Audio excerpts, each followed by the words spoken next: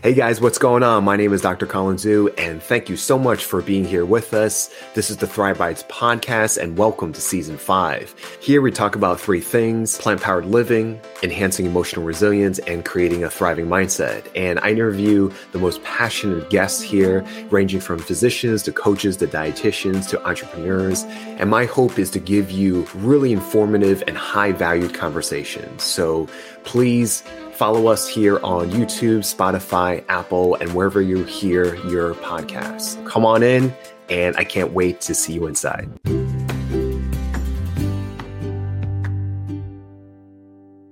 Hey guys, it's Dr. Colin Zhu, aka the Chef Doc, and welcome to another episode of Thrive Bites podcast. And I'm joined by Dr. Chef Linda Xu, and she is the author of Spicebox Kitchen: Eat Well and Be Healthy with Globally Inspired Vegetable-Forward Recipes. And that's already been released. And we have a wonderful conversation about culinary medicine and what is going on in the food world and how can we make it healthier, for us, and what is it going on in the healthcare world, and how do we make it so we are less sick and more well. And so our conversation centers around what is culinary medicine and what is going on in the food world, and how do we make it more healthy for us, and what is going on in the healthcare world, and how do we, gravitate towards being less sick for us and be more well. So it's a wonderful conversation. She is a pioneer in the culinary world and the lifestyle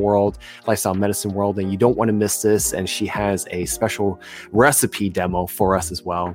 And I'll see you inside. Okay, guys. Well, welcome to another episode of Thrive Bites podcast. I'm your host, Dr. Colin Zhu, and thank you so much for being here with us. You could have been anywhere in the world, and you decided to share your precious moments with us today. And I'm very, very, very appreciative and grateful. So I have a wonderful, wonderful guest with us today. I am so happy and elated that she is taking time out of her busy schedule to be with us today. Her name is Dr. Linda Xu, and she is an internal medicine physician. She's also a chef and the first director of culinary medicine at Kaiser Permanente, San Francisco, where she founded Thrive Kitchen, which is a teaching kitchen for patients. And she believes that the best medicine is prevention. And her cooking classes showcase seasonal produce. She lavishly flavors them with spices and fresh herbs. And her food writing has been published widely and has been interviewed frequently on television and in print. Her first cookbook, Spicebox Kitchen: Eat Well and Be Healthy with Globally Inspired Vegetable-Forward Recipes, was published in March 2021. And she is currently on the faculty at Kaiser Permanente School of Medicine and previously at UCSF and Stanford University, and serves on the boards of San Francisco Marin Food Bank, Meals on Wheels San Francisco, and the Teaching Kitchen Collaborative. So without further ado, please welcome Dr. Linda. Hello. Hi, Colin. Good to see you. So good to see you. I've had the great pleasure of seeing you in person. So it's really, really nice to kind of do this backwards, Usually you do this virtually and then you hope to cross paths in person. Right. So thank you so much for taking the time out. I know you are such a busy, woman. And so I greatly, greatly appreciate it. It's my pleasure. Thanks for having me. Can you share with the audience where you're calling from today? San Francisco, California. All right. How is SF nowadays?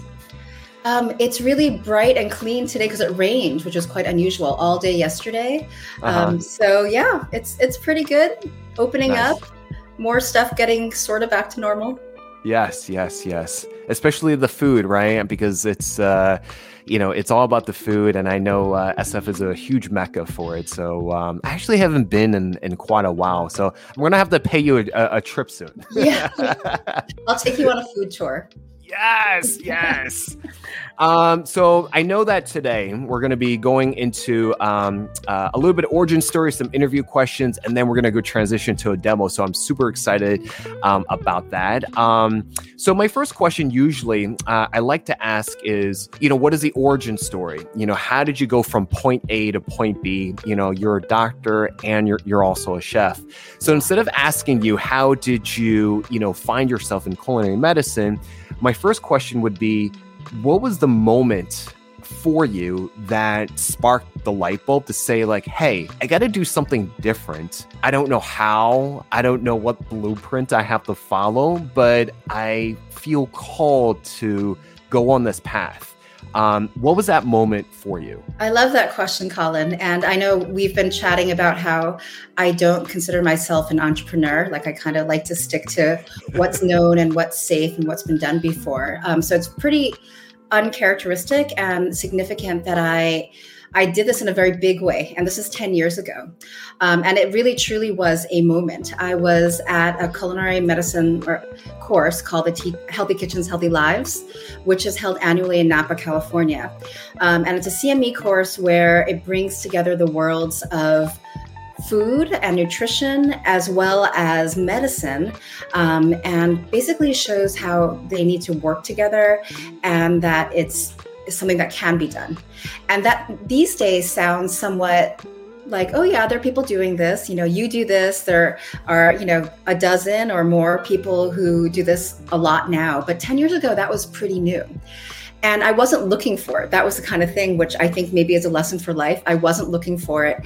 And yet it grabbed me and I knew, and I did the very uncharacteristic thing of stepping outside of my safety zone and saying, I'm going to do this. So after that conference where I had that light bulb moment of, this is what I need to make my patients happier and healthier. And this is what I need to actually be a happier primary care doctor. I taught my first cooking class to patients less than a week after that, which is, again, crazy. And it hasn't stopped since then. That's awesome. What was that first class like? Like, how did you go about advertising it? It was an interesting thing. It was an experiment. So where I worked at that time had a big research program. And a friend of mine who had also been at that conference, but also who knew that, I like to cook quite a bit. He was a medical director of a research study looking at lifestyle approaches to controlling hypertension. Mm-hmm. And as part of that, they talked about food, right? This is kind of the thing that we do in medicine. We talk about it, but they didn't do anything to really show people and to give them new tools to help them through food to improve their health. And so he said, we're going to do a grocery store next week. And this grocery store has a community kitchen that we can use. Do you want to teach a cooking class? And my reaction was, oh, that's crazy. I don't know how to teach cooking. I can cook, but teaching is something totally different. He's like, just try it, And so that's how that happened. And so it didn't have to be advertised because it was a captive audience. It's a captive audience sometimes. When there's always food, they'll come, right? Yeah. And so it was some people who were there who, were actually already open by being people who enrolled in the study to sort of non-medical ways of approaching their health. And so they're excited. There was, the promise of free food, some fun, and free dinner. Again, these are all things that are very helpful for the work that I do. And that's how it went. Nice.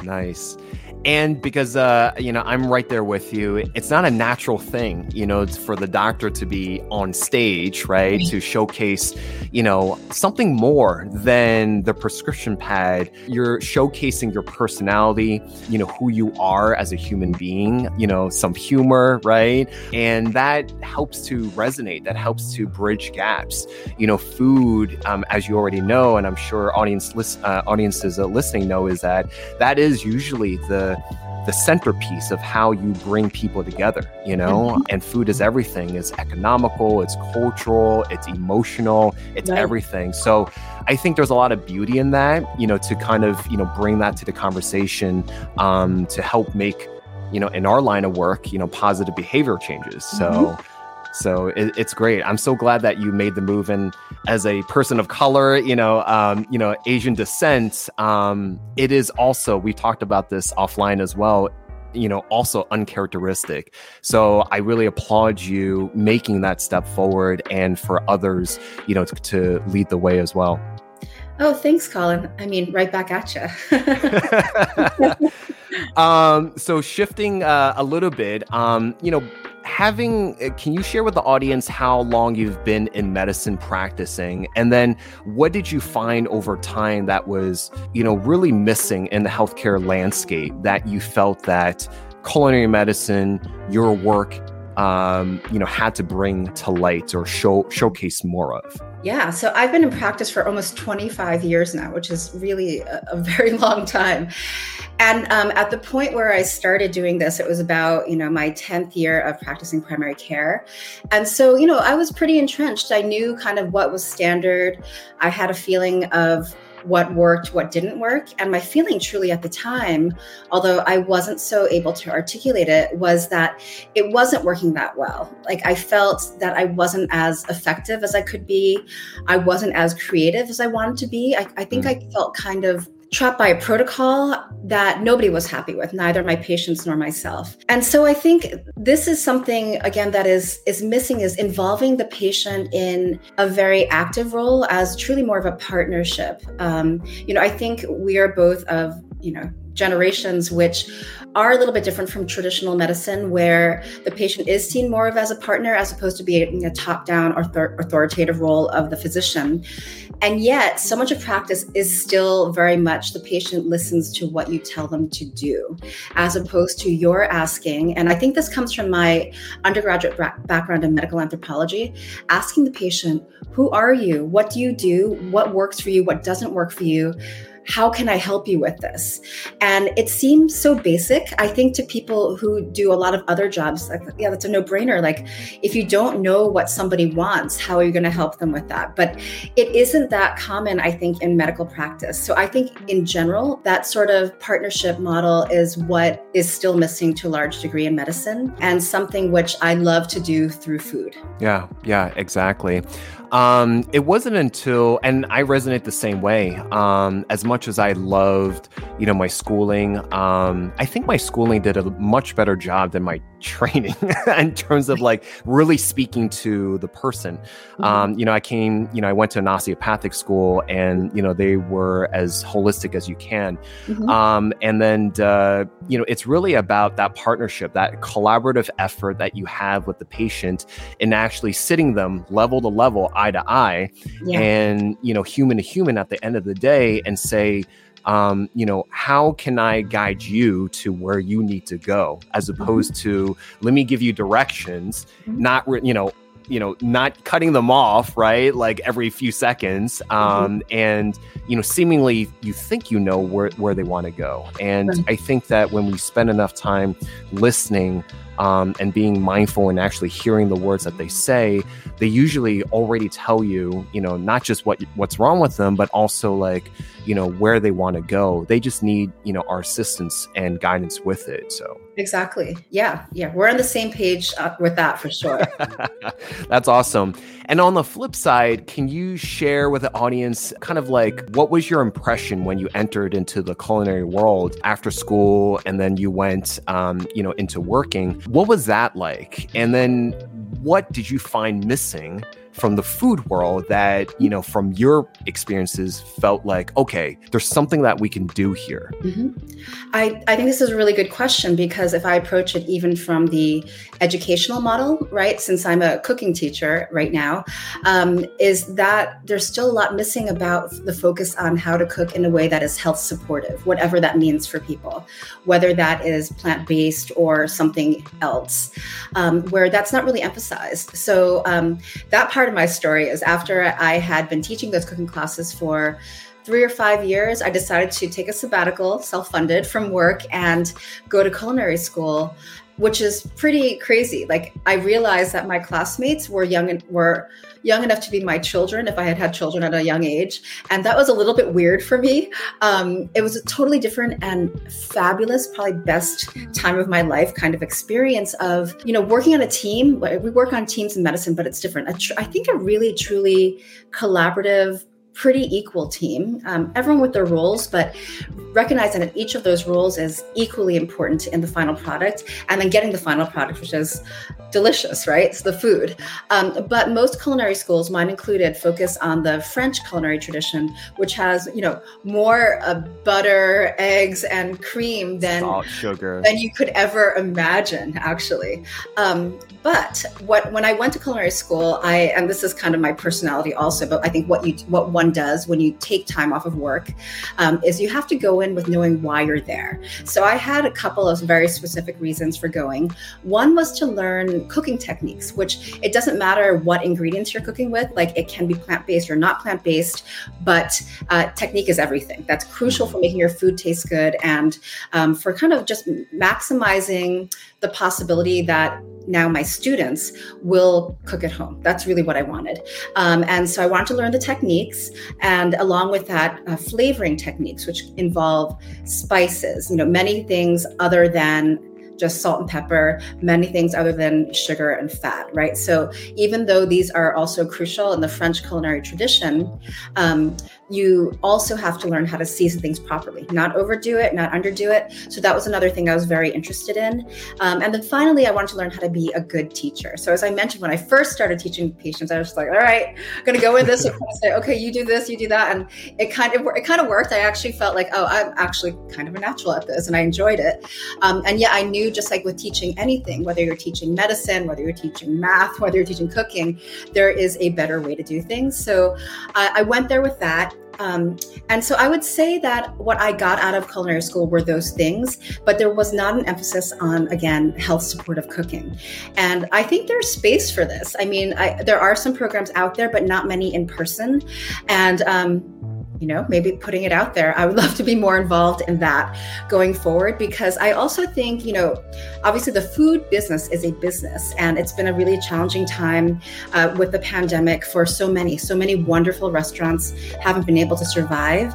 And now people are starting new businesses. And I think there is actually now in the food world, people are looking towards health a little bit more. Mm-hmm. So from a business perspective, it makes sense if people want to think about this, like, how do we actually get this out there more? Both if you can teach people how to cook this way, then they'll have successful restaurants that serve the kind of food that I think we both would love to eat. Yeah. Oh man, there's so we can go on forever with this. My good friend, you know Dr. Robert Graham. Yeah. We've had this conversation. I had him for another interview, and it's almost like you have different silos going on, right? You have the food industry, you have the health and medical industry, you have the insurance industry, the pharmaceutical industry. You have all these different players, right, trying to get their own, stuff. It's business at the end of the day. Healthcare is a business, unfortunately. But at the end of the day, our health, individual health, our community health, and now global health, we're all affected, right? The pandemic has shown us that tremendously, and a tremendous impact. So it's, in a way, it's almost like, how do we bring conversations together? How do we get people to talk to one another, be on the same page, still, get their own, but still, have enough, to be able to kind of go around the table, share, right? You can, say, in terms of currency, you can say in terms of social currency, you can say in terms of like, that impact that you want to create. So it's a, never ending, battle per se. But yeah, let's circle back to that in a minute. So from fast forwarding, a few years, you are working for Kaiser Permanente, you are working for academic organizations.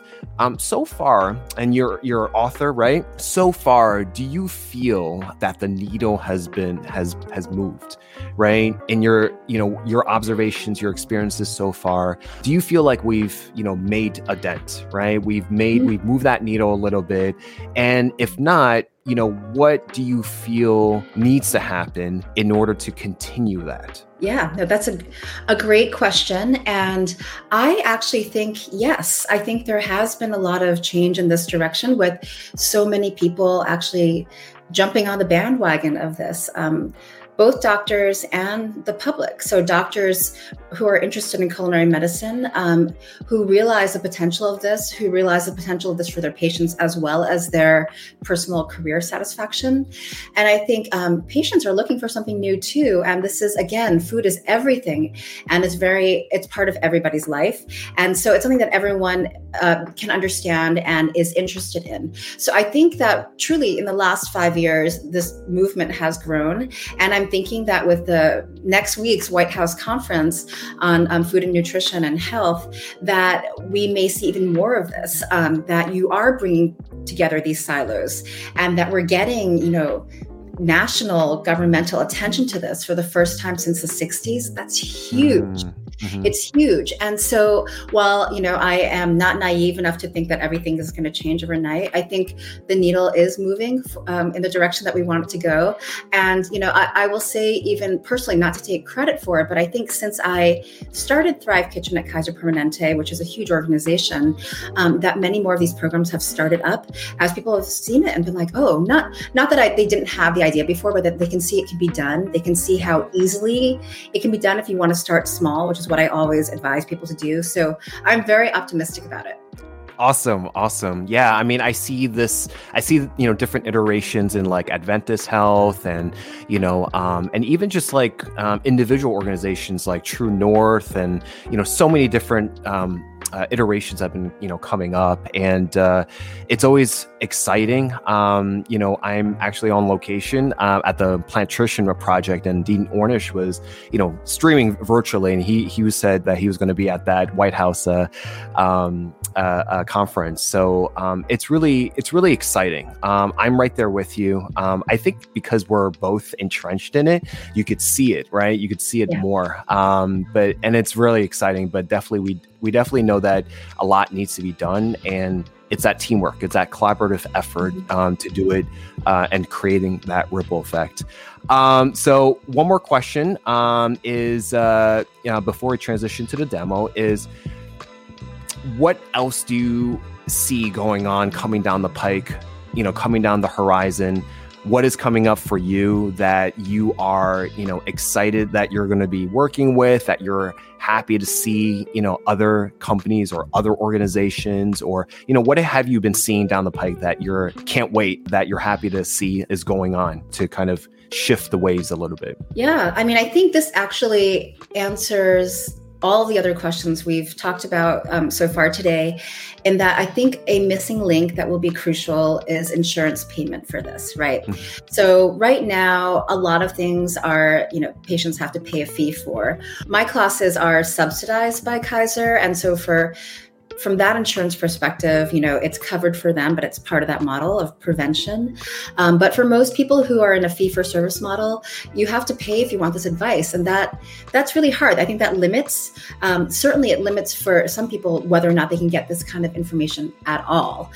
So I would love to see, and this is part of what the White House conference is hoping to address and to encourage, is if we can get Medicare to pay for a cooking class as a form of what I like to call applied nutrition, right? This is, again, the tool that the patient will take home, not just the knowledge, but the actual confidence and skills they need to implement this into their lives from this day forward. We need insurance to cover that. And I think we are seeing a little bit of that with medically tailored meals. I'd love to see more of that, but I would love to see not just that, but my cooking classes covered so that in whatever environment somebody can do that sort of thing. I'm excited by that prospect, and I think it will happen to some degree. Yeah. Brenda Davis, RD, says it a lot, where, if you can make the healthy choice, the easy choice, yes. It will just lift up the burden through so many different things, health, racial disparities, different socioeconomic classes, food access, everything. So that does, kind of answer that. So yeah, we'll see what happens. And, very, very excited, to see, because that conversation, I'm sure when you first started 10 years ago, people just kind of look at you with a raised eyebrow. You're like, what? Food is medicine? Cooking? Right. Like, what was the common, naysaying, comment or skepticism that you received? Well, I'll have to say is that when I was doing it where I previously worked somewhere else, because I didn't get enough support for it, because it was thought to be a nice extra. And it's not a nice extra, and I can't volunteer forever, right? So that said everything to me. And that's when I started to look for a place that would understand the concept more, even from a business perspective, that prevention is good healthcare business. It completely is. You save healthcare dollars for things that you really need them for. It's a win-win for everyone. I really think so.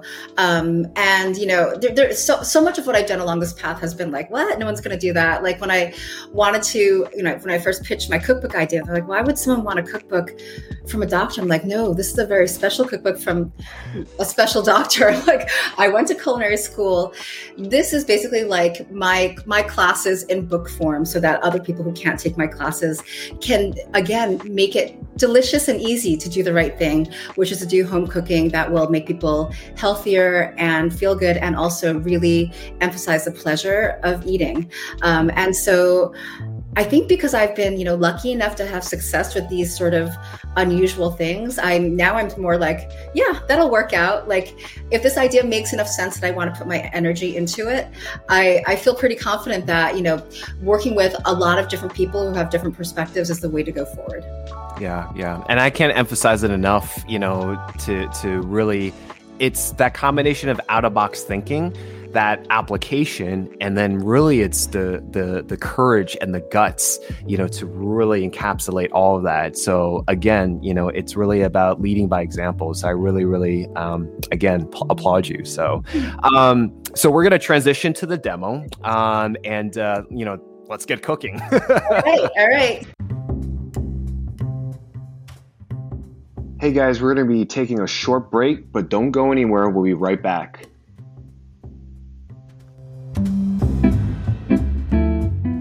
Hey guys, if you are interested in having a consultation with me and actually see me one-on-one, the Chef Doc Lifestyle Medicine practice has partnered with Plant-Based Telehealth, and we offer lifestyle medicine consultations. So you'll be able to see me one-on-one, and I can go over your health history and seeing what we can do to fill in the gaps. We can talk about your physical health, anything from food to lifestyle to diet to setting up your kitchen to cooking preparation to grocery shopping to your mental health. I think it's important that we build our emotional resilience, to talking about your sleep and how to stay hydrated, and what are the best medicines if necessary, what are the best supplementations if necessary.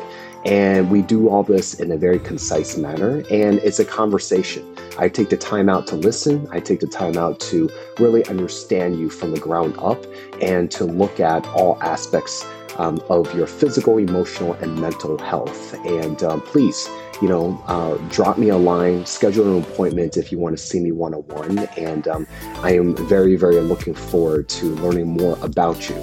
And again, thank you so much for visiting here at the Chef Doc. Welcome back to Thrive Bites. Let's get back to the interview.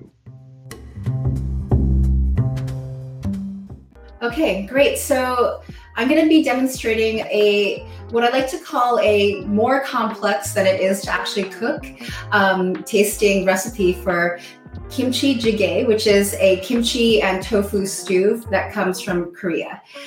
This version is plant-based. Most of the time it will not be. Traditionally, it'll have, some sort of meat, usually I think pork or beef in it. But I found that to be completely extraneous to get the essence of this, which is a really comforting, warm bowl of stew that tastes great over rice or some other cooked grain. It's so simple that you really will not believe how easy it is. So first, I'm going to show you the rest of the ingredients that go into it. The first thing is gochujang, which is the fermented chili pepper and bean paste. This is what containers often look like, kind of like a red tub. And that is going to get mixed into some vegetable stock.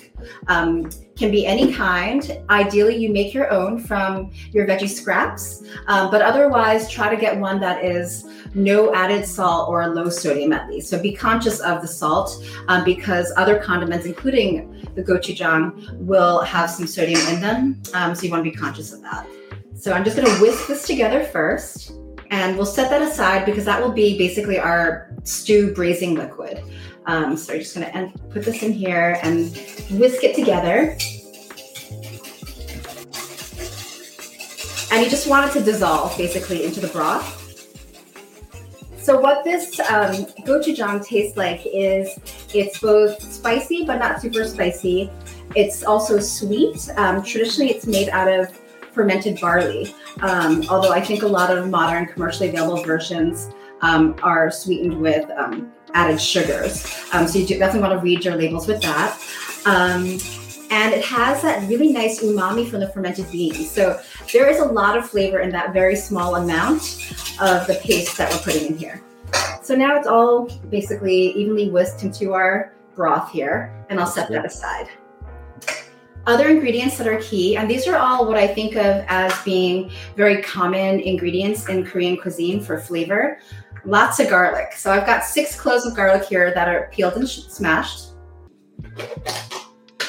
We have kimchi as well. So this is homemade, but you can use store-bought as well. Be careful if you're making this completely vegan to look for a version that is plant-based, because traditional forms of kimchi are often fermented with these little fish, which obviously are not plant-based. And then we have our tofu. So for this, you can use soft or silken tofu. We want something that is very delicate, but that still holds its shape to some degree. And so I've used soft here, and I've cut it already into little squares. You'll see how that's going to look when I put it all together. And that is obviously the main source of protein in this. And then we have some green onions or scallions. And then finally, one of my favorite kinds of mushrooms, which are enoki mushrooms, sometimes also called straw mushrooms. So these are really fun. They look kind of like, a magical forest or something. Yeah. And they have a crunch, which is really unusual for mushrooms. So I like to put that in there as well. And then you're going to see how quickly this comes together. So I'm using my induction burner for this. You're going to hear a little bit of a fan, but it's going to be fine. And we're just going to add a very small amount of cooking oil for this. So that we can cook together the garlic and kimchi and get some of the flavor out of it.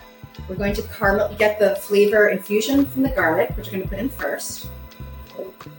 And we're also going to get flavor of some caramelization by cooking the kimchi in this.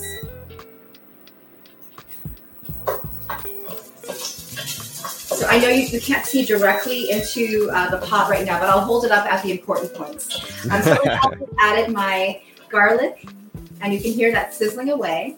And I'm going to add in my kimchi, which I have chopped up into smaller pieces.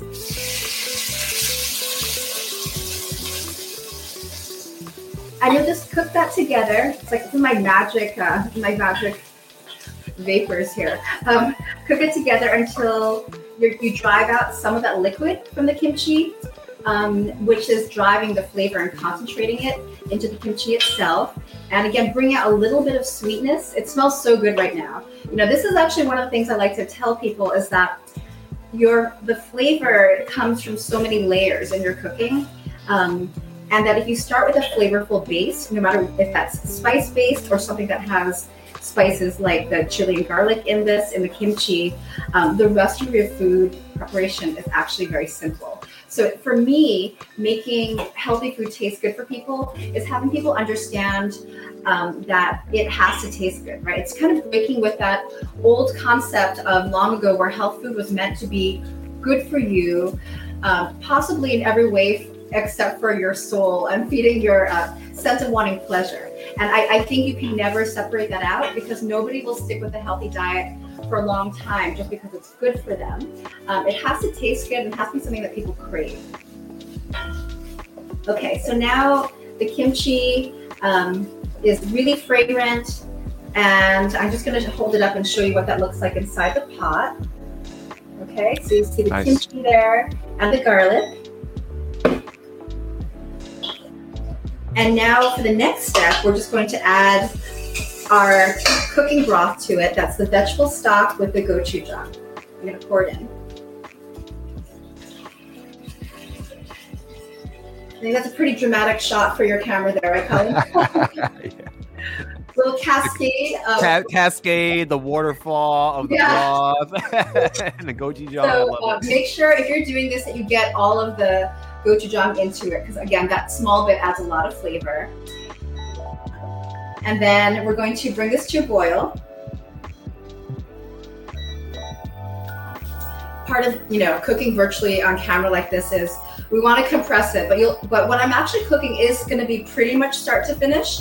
And so you'll see this will come together in 20 minutes, 30 minutes max, including the prep, because as you can see, there are very few ingredients involved in this. And also the proportions are not completely strict, as opposed to with baking. With cooking, you can make a lot of substitutions, especially if you understand the overall concept of the dish. So again, the concept of this dish is it's a brothy stew that is going to be served over rice. So what does that mean? You want a flavorful broth, right? So that when it hits the rice, it'll still have a lot of flavor. You want it to be somewhat soupy. It's supposed to be nourishing, a nice winter or rainy day meal. And as I was telling Colin, it rained yesterday all day, which was very unusual for this time of year in San Francisco. And this would have been perfect yesterday. Yeah. And then you want to have your protein of the tofu. So the tofu needs to be in it long enough to soak up all those flavors and not get overcooked where it kind of falls apart, although that's okay too for leftovers. It'll continue to absorb more flavor as you go. And so we want to heat up the broth first so that it's kind of primed for the tofu.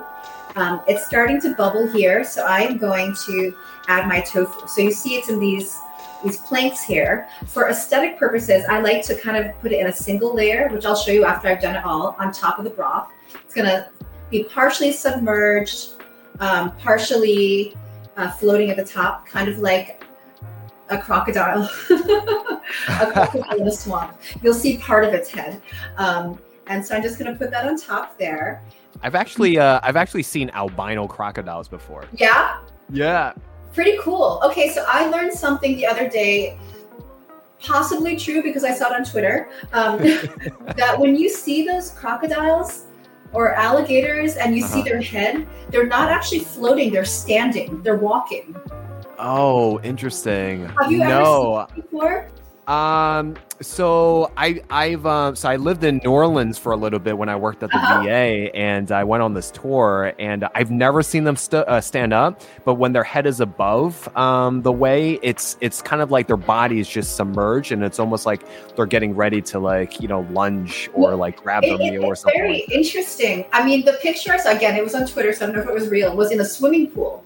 So it could have cameras underneath, and they literally were walking with their heads like that, which is what is that? At any rate, that's what the tofu is going to look like right now, which I'm going to show you. Hold on. Okay, so I'm going to tilt and hopefully not spill it all out. You can see it right there, right? Yeah, the alligator. Yeah. So we're going to bring this back to a boil, have it simmer for a while, and then add in our other ingredients, which are going to be the mushrooms and the very last step, the scallions or green onions. I'm actually going to let this come to a boil just so you can, so I feel like it's at the right temperature to add the mushrooms. You don't want to overcook them. So, these are very simple things, but they're not always obvious to people. Like, why do we do things in stages? Why can't we just dump it all in? Could you just dump this all in together and put it on high and boil it? Yes, you could. But I always like to point out that if you do the techniques in the steps that I've mentioned, there is a reason for all of that. And with a slight bit more effort, meaning just being patient, doing the caramelization first, bring it to boil and simmering the tofu for a while so it absorbs all the flavor more before you add the more delicate ingredients at the end, which you don't want to overcook, you'll have a superior product which you'll really enjoy much more. And again, anybody can do this. All I did was stir fry, boil some stuff together, and then and I'm going to serve it over rice. So this is something for any home cook at any very basic level of cooking. And that is my ideal student. I love it when someone says,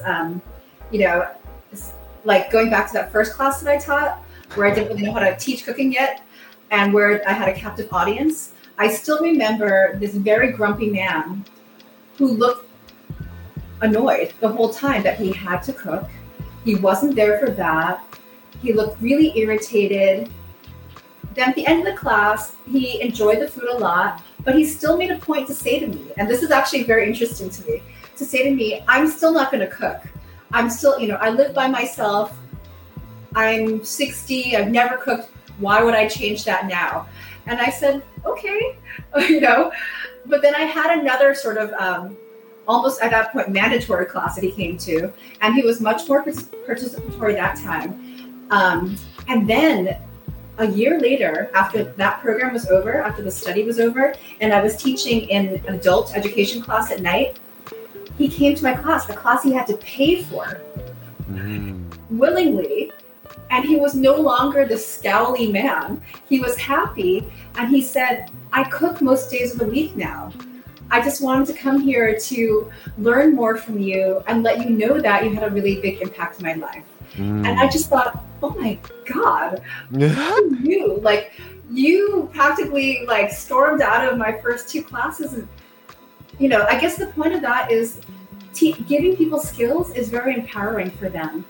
For me, it's like, it's a little bit of a rush, honestly. Like, I love making an impact on someone's life that way, which honestly, even as a doctor, you never really see that immediate. Like, I'm not a trauma surgeon, so I'm not like stopping the bleeding. I don't get the benefit of saying like, oh yeah, that guy was about to bleed out and I saved him. But I get this benefit now, which I never really had before, of this guy was going to continue with his not so great habits of his entire life. And I saved him. I changed the path of his life in a way that was comfortable for him, that he chose to do. No one forced him at this point. And that was a beautiful thing to me. So all of that is to say, I'd love to introduce people to simple recipes that might broaden their idea of what healthy cooking is. This is one of them. Okay, so now it's bubbling away.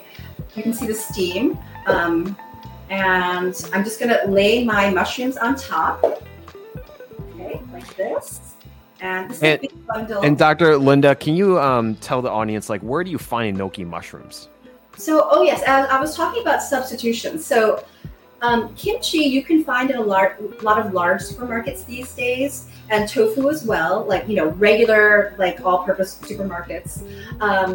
The gochujang is a little bit more difficult to find. If you can't find that, I might substitute either just gochugaru, which is the dried chili pepper that's used in Korean cooking, or but you also want that bean flavor. So you could substitute Chinese dobanjang, which is the same idea, a spicy bean paste. A Korean would not agree with me, but I promise you'll get the same concept.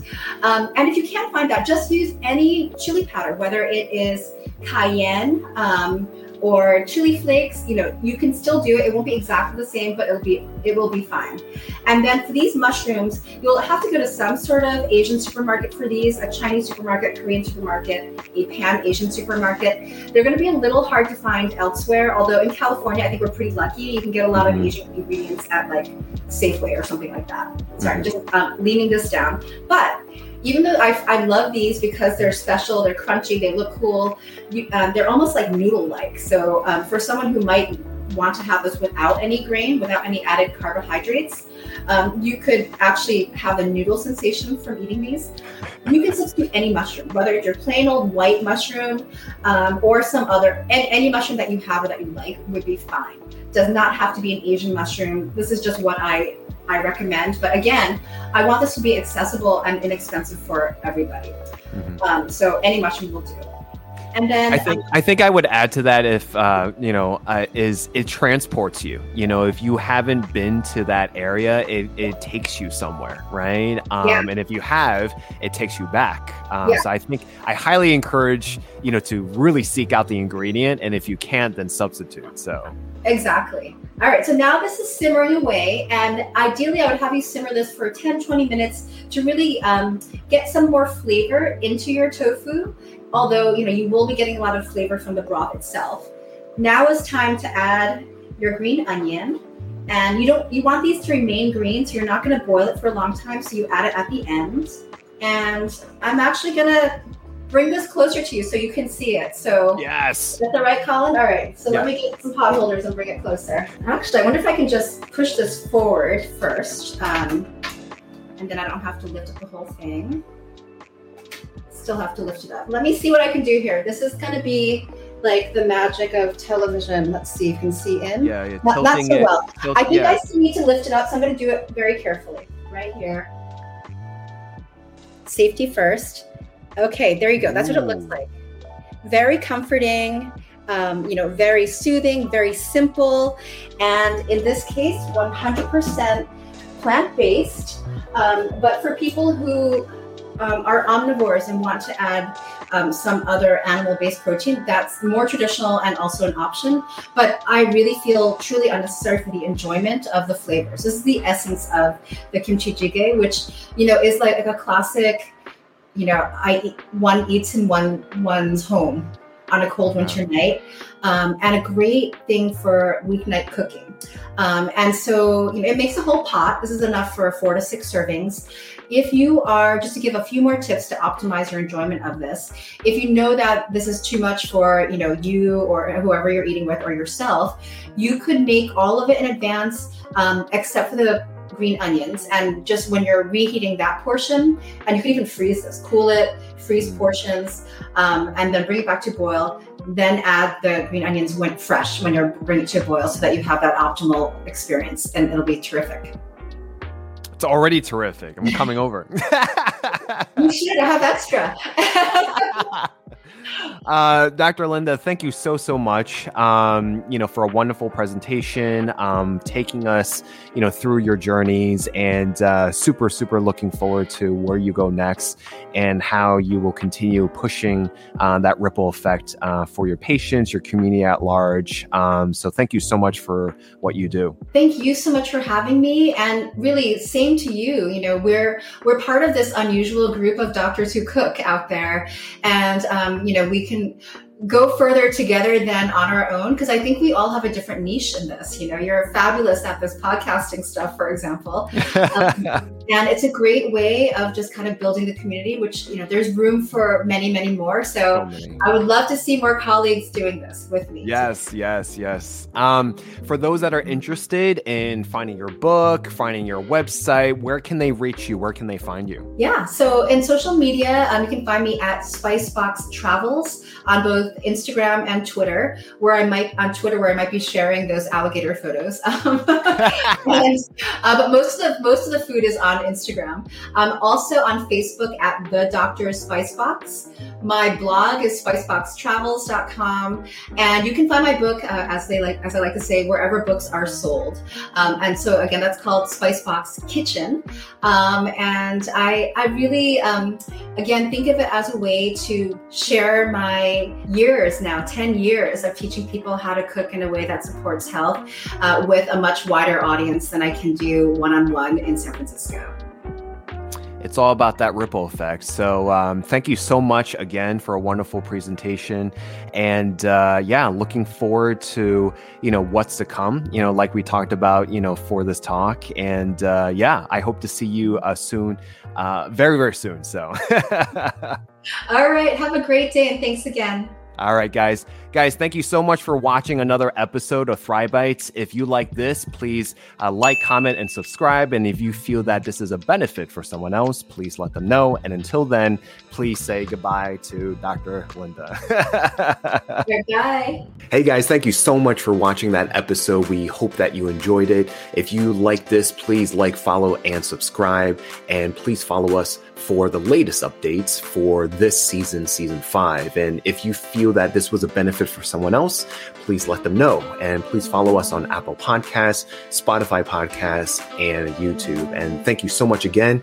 And we will see you on the next one.